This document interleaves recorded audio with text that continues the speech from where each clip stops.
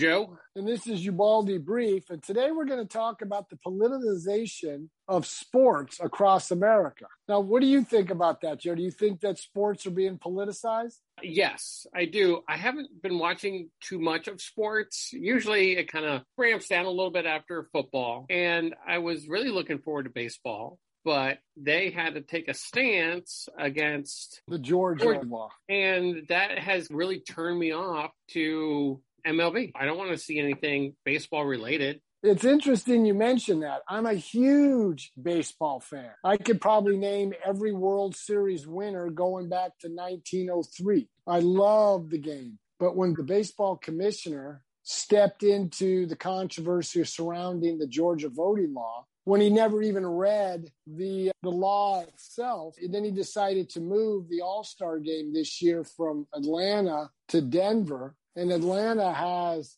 50% of its population is African-American, to Denver is 9%. But the thing that gets me, Joe, is you got these owners and then you got these players like LeBron James putting that tweet that he took down about that police officer who killed that young girl in Columbus. They have this mega voice. When I watch sports, I just want to see a good sporting event. Or when I turn on ESPN, I don't need to be lectured by somebody that's making millions of dollars and I'm working at Chick-fil-A and telling me I've got some type of privilege. Yeah, I agree with what you're saying. Also, there has to be a certain intellect when you're trying to express your political view, I would think. Someone with maybe not so high IQ talking to me or talking to people about politics, they don't know what they're talking about. And from LeBron's perspective, I would put him in that because he is in this bubble and what he hears is one thing and what he sees is another. But then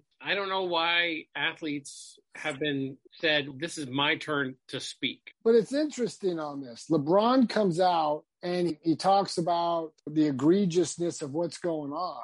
He's making millions of dollars. And then he spoke out, he tweeted about that police officer who killed that young girl, just like I said, in Columbus. Now, and he talked about police are killers. But then it was revealed LeBron James has off-duty police officers provide security for his home. Okay. So you don't like police, but you like them enough that they can guard your home and your family. It applies to everybody else, but except for them. And it's not about intellect, someone's smarter or not. LeBron James has a high school diploma. He's a phenomenal basketball player, but he's not well-read and he doesn't read up on the nuances. And all these athletes who step into the fire, like it started with Colin Kaepernick. The one thing I would ask Colin Kaepernick, if you're all about racial injustice, why is it that you've said nothing when California has 70% of Black and Hispanic students are deficient at grade level? They can't pass the basic math or English for their grade. I think I like to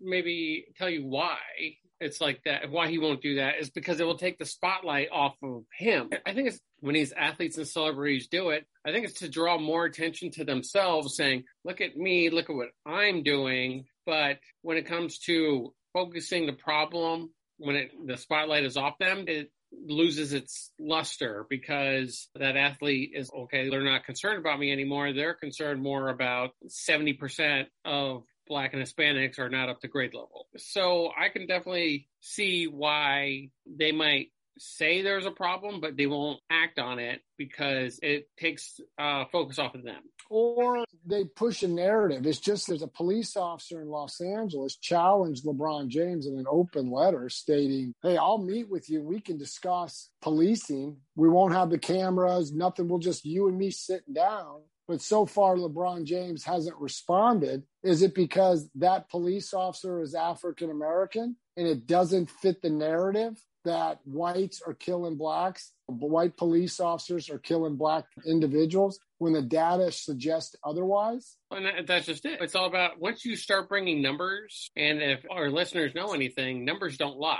Yeah, the facts are the facts. But there goes their narrative. There goes their objective, is because they're like, there's more cops killing white people than there are cops killing Black people. But they're like, well, that doesn't fit our narrative. I don't want to hear that. Well, exactly. And that's across the country. And then you look at some of these urban cities like Chicago, Washington, D.C., Baltimore. Atlanta, they're controlled by their own community. Yeah. I'm not saying that the African-American community can't govern a city, but when Karen Bass, the congressional representative out of California, talks about systematic racism, just like Joe Biden does, but what they never talk about is it really systematic racism, because all these issues are localized issues like housing, healthcare, education. They control these local issues and have been for decades. All the major metropolitan cities in America have been controlled by the Democratic Party for 60, 70, 80 years. Yeah. I'm 56 years old. Many of these cities have had one-party rule longer than I've been alive. So they'll control who sits on the boards and commissions in other areas. So nobody looks at these areas. So do you think athletes shouldn't take a political stance at all? Or do you think maybe they should wait till after they're out of the... They have the right for free speech just like anybody else. The problem is I want them to be better informed. Yeah. They see one side of it, but they don't see the other side. Like I think Mookie Betts complained about oppression. Here's a man that signed a $500 million deal with the Los Angeles Dodgers. The problem is when athletes speak out and criticize, let's say, systematic racism or being oppressed, most of the people who watch Major League Baseball, pro football, pro basketball are just probably much blue-collar workers. Like when they talk about that, I'm working at Chick-fil-A, struggling to make ends meet. I've got a master's degree, but then I got a guy who only has a high school diploma is going to lecture me about what's wrong with America. So I'm not saying you can't be smart as a high school graduate. Like my brother's very smart,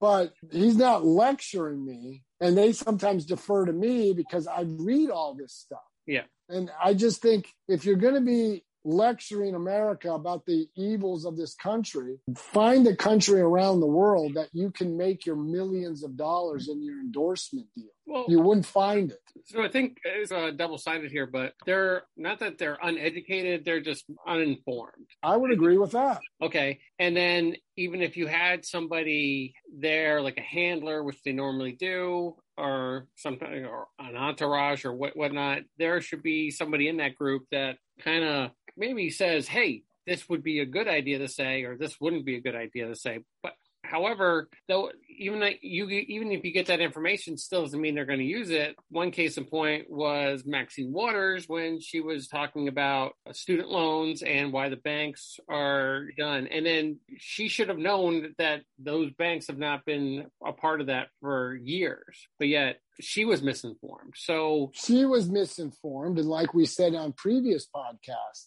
where were all the lawyers and paid staff who were making a six-figure salary on the House Banking Committee? Did anybody not research this? I found it, and I'm a one-man show. I don't have anybody doing our research. I'm doing it all. Yeah. And you're doing it, Joe. How did we find this out and they couldn't? And that's a good question. With that being said, what are some ways that our listeners can get a hold of us? They can get a hold of us by going to ubaldireports@gmail.com. That's ubaldireports@gmail.com. Or they can go to Facebook, Twitter, and Instagram, type in Ubaldi Reports. Or if they go on Facebook, you can go to Ubaldi Reports group and leave a message there. Now, we're slowly going to start doing live streaming of these podcasts. We tried before. We got some bugs we got to work out, so we're working on that. Now, Joe, why don't you tell them what we're also going to be doing? So in a few weeks, we should have the Patreon up and running. We're going to post a link below. That's where John and I are going to give you an extra show per week. For a little as $1, you're going to help support us, going to help support John and the show. And we will post that link and we'll be able to help us out. And with that, everybody have a good day. Keep listening to Ubaldi.